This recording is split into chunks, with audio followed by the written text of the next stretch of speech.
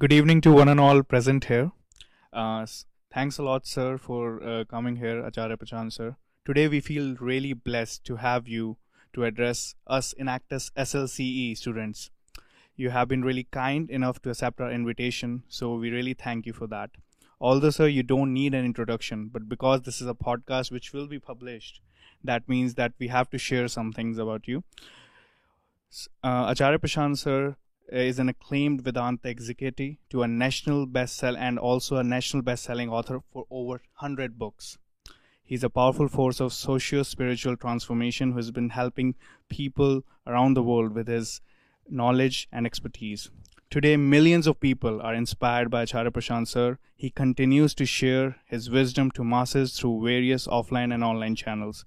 Sir, it's an honor to welcome you to address us students of Enactus Shamlal College evening. Thank you. Welcome all of you. Good afternoon, sir. Sir, my question is related to midlife crisis.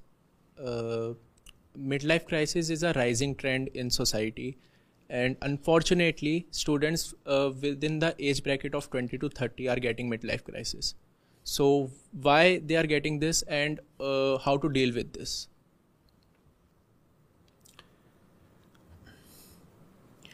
See, what you call as a midlife crisis, irrespective of the age when it hits you,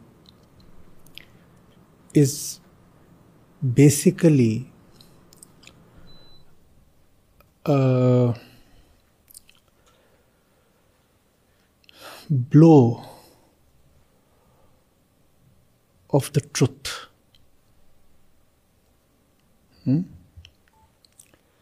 So, as a college student, as a young man or a woman, you have been taught to have certain dreams. You have been conditioned to have certain dreams. And you will not invest yourself in those dreams unless it is simultaneously assured to you that the dreams will get you happiness and fulfillment. Right? Will you buy something without an assurance that the thing will fetch you happiness, etc.? You essentially buy a promise of fulfillment and happiness, irrespective of what you buy, right? Otherwise, you will not invest yourself in the thing or the idea or the dream or the person or the job or the ideology or the lifestyle. All these are things, all this is stuff that we are made to buy into, right?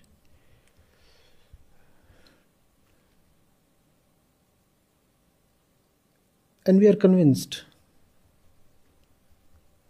that if we buy into these things, then the result will be satisfactory. Obviously, the sellers of these dreams and ideologies and lifestyles will not want you to question these things, because it becomes difficult to sell something spurious if the customer is too investigative, right? No salesman enjoys a very inquisitive customer.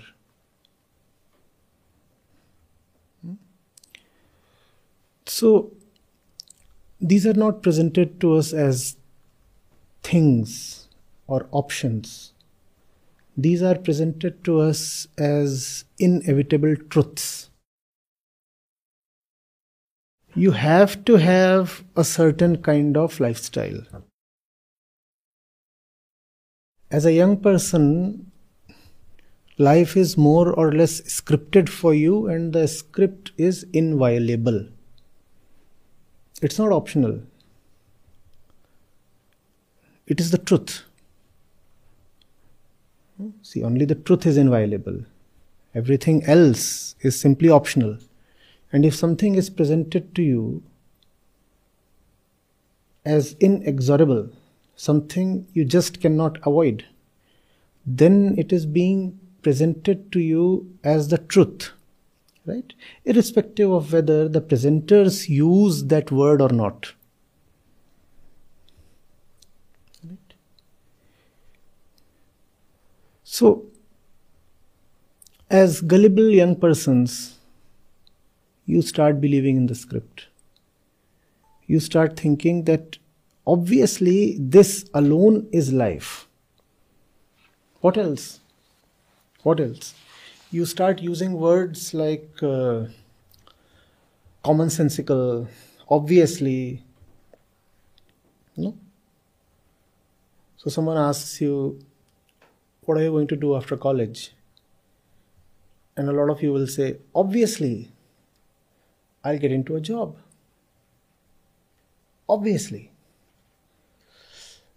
And we have been conditioned to such an extent that it does not remain even faintly visible that there is nothing obvious or inviolable or final in this. That this must be a matter of conscious choice. You have to think over it.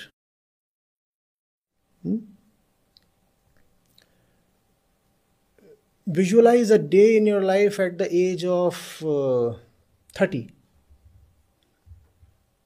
Visualize. Visualize a typical day in your life at the age of 30. And you'd be amazed if I ask you to pen down your visualization. Let me just hand over a piece of paper to each of you and ask you to jot down whatever has sprung in your mind. You'll be amazed the kind of similarities you will find in your descriptions. 70 to 80% overlap. How is that possible? The elements of your typical day at the age of 30 would include a job or a business, a husband or a wife, a kid or couple of them, a house, a vehicle of your choice. Some of you would be thinking of a foreign country. Right? Right? Now, who gave these ideas to you? Don't tell me it's commonsensical. I don't have that sense. So, who gave those ideas to you? How does it become like a law of nature that these things will but naturally happen?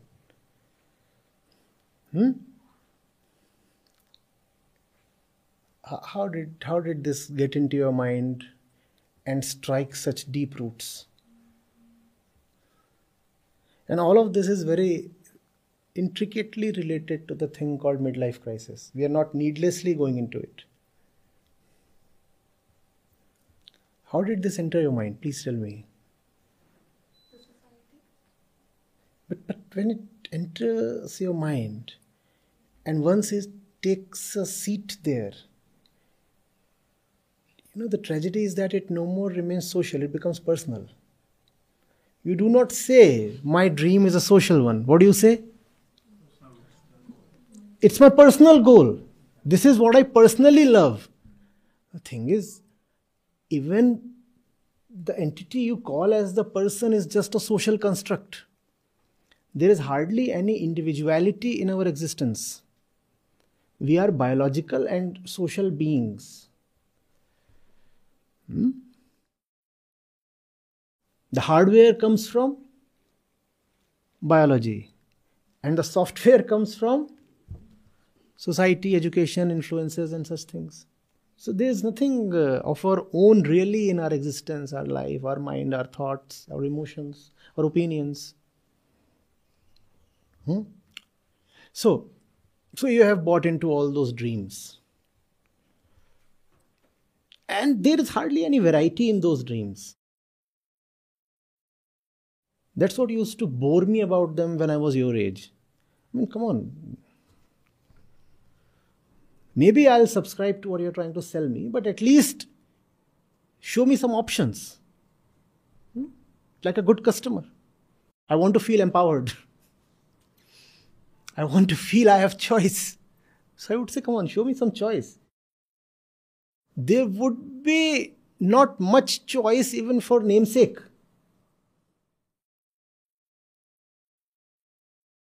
Job, money, wife, kids. Please, something else. Add to the list or remove something from the list. So there would be some very fickle and unimportant kind of additions or deletions. The core would remain the same. And the core remains the same for everybody. It has remained the same, much the same for you people also. And that's what explains the midlife crisis. The stuff that you bought into at the age of 20 or 25 starts showing up as fake, useless, spurious by the age of 35 or 40. And that's what you call as a midlife crisis. But by then it is just too late. You have made irreversible decisions. And deep investments you just cannot now get out of. That's what is midlife crisis. Are you getting it? So that midlife crisis that you experience at the age of 35 or 40 or 45 is actually something that gets initiated decades earlier. It got initiated when you entered class 11th and you didn't know whether to go for commerce or science or medicine or arts or whatever. And then somebody told you, you pick up this particular stream and you will be happy. And you just didn't know anything and you enrolled into a particular stream. That's when the whole thing began. And then it kept snowballing. As you kept moving on in life, it just kept getting bigger and bigger, like a balloon inflating in size. But the balloon cannot keep gaining volume infinitely. A time comes, a day comes when it just bursts. That's what we call as midlife crisis. All hot air is what the life of a youngster is about. Just hot air. Gas, a lot of gas. And gas can't survive for too long. Ever seen an everlasting balloon? But then that's what we are all busy blowing up. It bursts. And when it bursts, there is a sudden crash. You lose energy, you lose motivation, you just don't know what to do with life. All you're left with is a lot of frustration and repentance. And you get terribly irritable. And you start aging very rapidly. That's why when you hit 60, something called senility strikes you. Have you heard the word senile? What does that mean? Senile. What does that mean? Old age. Yeah, but what does that denote psychologically? If you say someone's gone senile, what does that mean? Huh? Gone kaput. Gone kind of insane. That's senility. And that's supposed to hit you when you hit 60. senility. In Hindi you call it Sathiyana. You see how it's related to Sat, Sathiyana. Now what's it about 60 that your mind totally goes bonkers? Nothing but a realization of a life all failed. A failed life. It need not begin at 60. It used to be at 60, then it started happening at 35, 40. Now the questioner says it is happening at 20. Now why is it happening so early? And it's a good thing, right? If you are failing, it's a great thing to realize early that you are failing, so that you have the opportunity to make some amends. If you realize at the age of 60 or 80 that you have lived a failed life, you don't even have the time to make corrections. Are we together? Now, how is it that the so-called midlife crisis is striking you much earlier than before? It is because the quantum of dreams that you are carrying today is much bigger than before, and it's coming to you much earlier. So people used to get into relationships at the age of 25, 30 something. Today all that begins in class 5. Right? That which you call as the nibba-nibbi phenomena. So when at the age of 10 you are already into it, then at the age of 20 or 25, you know that you have entered midlife crisis. Because the life of desire had begun just too soon. The life of consumption had begun just too soon. You want everything early, right? Today they say you must have a mark at 25. Only then life is successful. People used to buy their first Maruti 800 after retirement. So a lot of people are getting a lot of things way too early. And therefore, the subsequent disappointment and disillusionment also comes, earlier. So the kind of depression people used to experience at 40 is now being experienced at 25. Because the experiences that they would accumulate till 40 are now being had in a much shorter time span. They would take 40 years to have those kind of experiences that you guys are having within a short span of 10-15 years now. You travel much more, you consume much more. The internet has widened the scope of your experiences much more.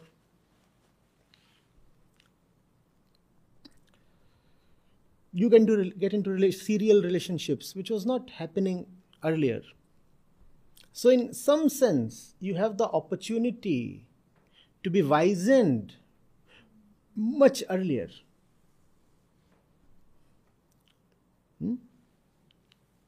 Have you seen those black and white movies of 50s and 60s?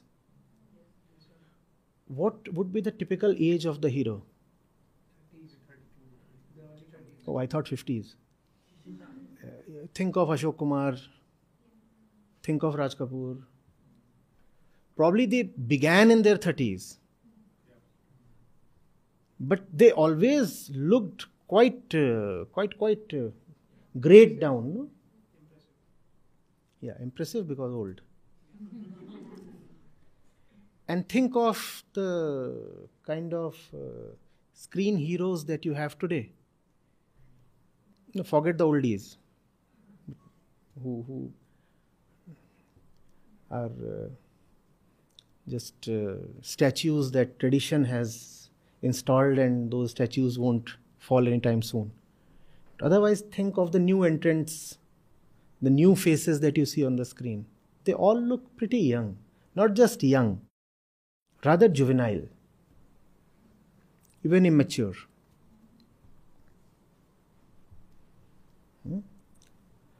So the onset of consumption, the onset of desire is happening much earlier. Much earlier. It's a very strange thing, very, very strange thing. It happened just yesterday here in Bodhstal. So, where Rohitji is here. So, we got 3 new rabbit friends yesterday. All kids, small. So, they've just arrived here yesterday. And they are just a few months of age. So rabbits need to be neutered. They need to be neutered after they reach 6 or 7 months of age, because that's when they start showing adult behavior and start mating. Before that, they don't need to be neutered. But the doctor, the vet, he said something quite unusual, very interesting. He said, no. You can't wait for 6-7 months nowadays. Rabbits start displaying adult behavior at 3 months of age. So he asked him, but why? He said, human proximity. Humans have grown so sexual that even the animals who live in their proximity start showing sexual behavior at an earlier age. Now, I don't really fully believe this thesis that the vet has proposed. But even if there is a grain of truth in it, it's a very important pointer as to where we are headed and where we stand. You know that the average age of onset of puberty in human kids, it has decreased to like 10 years or something. That which used to show up at 13 or 14 is now emerging at 10 or 11. You know how girls are beginning to have their periods way earlier than what used to happen a few decades before. You getting? Now, from where is that coming? All that is coming from an environment that is continuously provoking you, titillating you, instigating desire in you.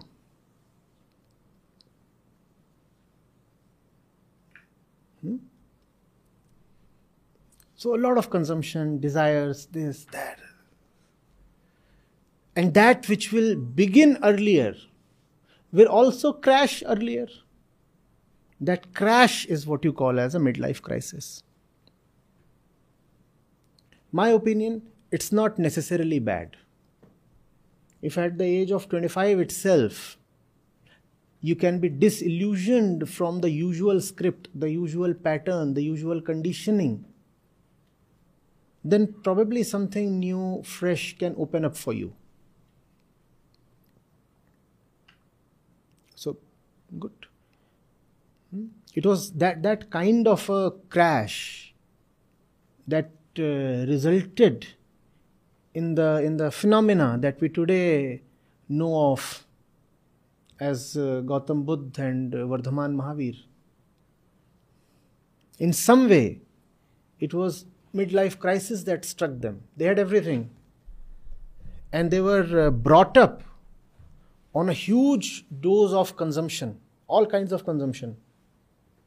Riches, prestige, knowledge, women, whatever they wanted had been made available to them. In fact, much more than they could ever want had been forcibly made available to them. Forcibly so that they do not become renunciates. That's how the story goes. At least with respect to the Buddha. His father was afraid that this chap has other plans. He will not stay put in the palace, and he'll probably take some other path. So he tried to immerse Buddha into all kinds of material luxuries. And that only hastened the process of Buddha's disillusionment. He said, all that could be had, that could be consumed or enjoyed or experienced, I've already had. And it has failed on me. I still feel wretched and hollow within. So why continue this kind of life? Obviously, fulfillment lies elsewhere. So let me go out and try. So I wish all of you get an early crisis. It's better to be painfully struck with reality than to live in a fool's paradise all life long. Though that's what the ego wants. The ego says, don't show me the mirror. Don't tell me the truth. Let me live in my fanciful dreams my entire life. Wish that could be true.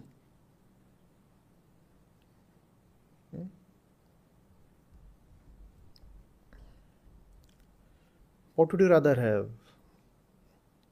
A painful blow of the truth?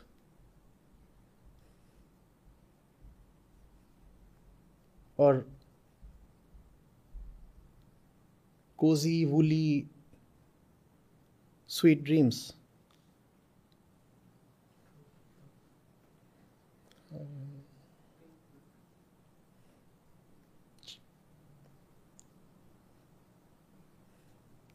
Such a loud declaration, an utter roar of the truth we just heard, no? Now that explains the crisis. We are born to be deceived. Our natural composition is such that we want to remain stupid. Not anybody's fault. That's how we are born. That's how everybody is born. We have a strong tendency to favor self-illusion. Even if truth stares us in the face, we will refuse it.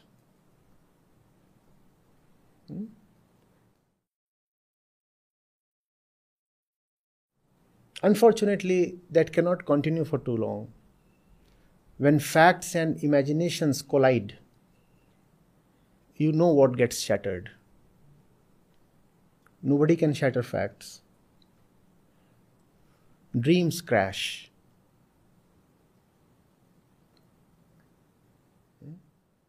But your entire culture and all your teachers and well-wishers, they want you to chase your dreams, don't they? And the whole motivation industry. Come on, chase your dreams. I support them. I say chase your dreams even more wholeheartedly, so that you can very soon realize that your dreams are nonsensical. In fact, those who are very sincere towards their dreams will be the first one to reject their dreams, to evolve beyond their dreams, because they have been sincere in pursuing their dreams. The worst condition is of those who maintain dreams yet never pursue them wholeheartedly. So they remain in some kind of perpetual hope. So there is a dream.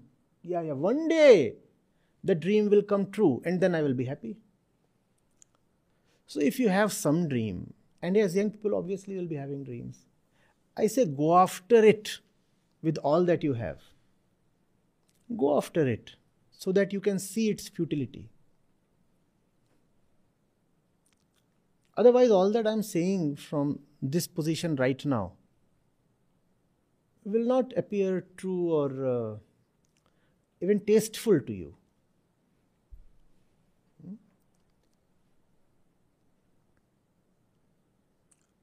Materialize at least a few of your dreams so that you can see their falseness, so that you can see that there is just nothing in that. Obviously, you are far luckier if you can see the futility of these so-called dreams. Mind you, remember how we began. We said your dreams are not your dreams. They have been drilled into you by the society. And anyway, now that you have started calling them your own, lucky are the few who can spontaneously, just by observation and their insight, realize that the dream business is all hollow and futile. Realize that there is nothing individualistic about our dreams and goals and targets. Those are the lucky few. Most of you will need some kind of a crash to regain your senses. Otherwise, we remain in some kind of intoxicated state, where the dream business is everything, and everybody has the same dream. Gather a crowd of 100. Ask them, can you list 5 dreams that you have? And you find that all 100 have at least 3 shared dreams. Will that happen or not? And still each of them is calling those dreams as, oh, this is my personal dream. How can it be personal if you share it with so many people? Obviously, it is neither yours nor his nor her. It is coming from some other source, and that some other source has managed to embed the same dream in each of you. You don't see that. You start calling your ambitions, your desires, your targets as your own.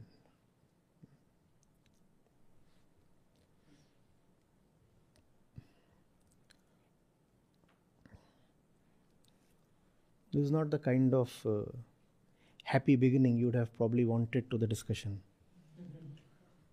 But then the fault is all yours. You come here, that's the first fault. Then you begin with such a question. That's another thing just upon you. I have nothing to do with it. I'll simply respond to what you put in front of me. Mostly it will not appear very delicious. Pardon me for that.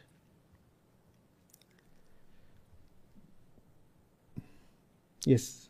What I think one of the major reason for midlife crisis is larger than life image that movies and OTT platforms portray. So these movies are manipulating the kids and more importantly manipulating the reality, and youngsters are also relying on them. So why did this happen, and how to deal with this situation?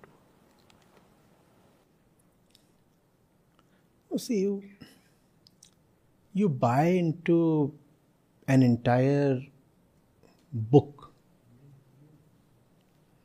You cannot now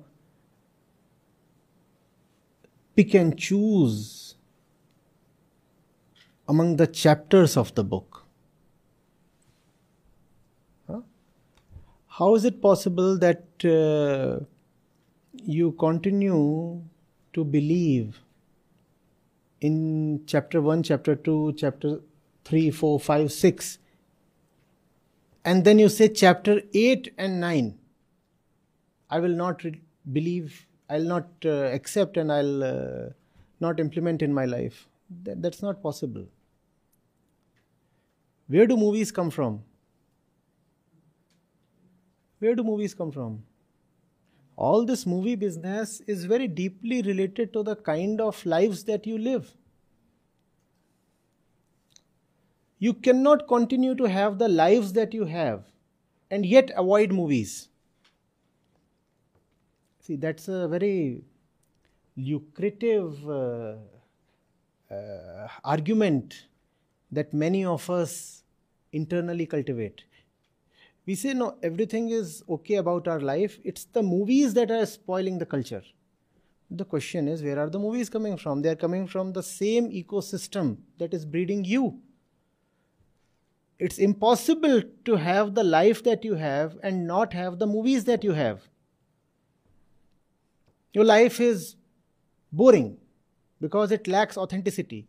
Therefore, you need movies that involve thrill, adventure, sex, violence, and juicy songs and all those things. Had your lives been different, would you have required movies like that? And as long as your lives are what they are, you will continue to need those movies. But we like to put all the blame on the movies. We say, oh, no, life is okay. Movies are spoiling it. But sir, the movies do not drop from the heavens. The movies are a product of the society that we are. Otherwise, the movies would have flopped. Who patronizes those movies? Who needs those movies? Who pays for those movies? We do, right? We are not dragged to the halls. We go there on our own and we book the tickets. And we sometimes buy very expensive tickets because the regular ones are not available. And even the popcorn basket or tub would cost sometimes 500 or 1,000 rupees. And you still go for it. Then why blame the movies? We are dying to watch those movies, are we not? And why are we dying to watch those movies? Because that's the way our life is. And why is our life the way it is? Because that's the script. That's what our culture has told us, that's what our education has told us, our upbringing has told us, that this is the kind of life that you have to live. And that kind of life necessitates movies and is also reflected in movies. Are you getting it? And that's the reason why the brand and genre of movies that you have in India is very different from what you have in Iran or what you have in Korea or what you have in the US. Just by the looks of it, you can spot an Indian movie. Because that movie is springing from the Indian life. So movies will continue to remain the way they are as long as life in India continues to remain the way. And where is the Indian life coming from? Thoughtless conditioning. You have to do this because it is supposed to be done this way. So that's where life is coming from, and that's also where movies are coming from. And the more our life changes, the more our movies too will change. Today, if someone makes a really path-breaking movie, what do you think happens to it? It bombs in a big way. The producer, the financier, they'll be bankrupt on the streets. Because the Indian life is not yet ready to accept something path-breaking. We want to live the way the script has told us to live. And we take the script as respectable, inviolable, and all that.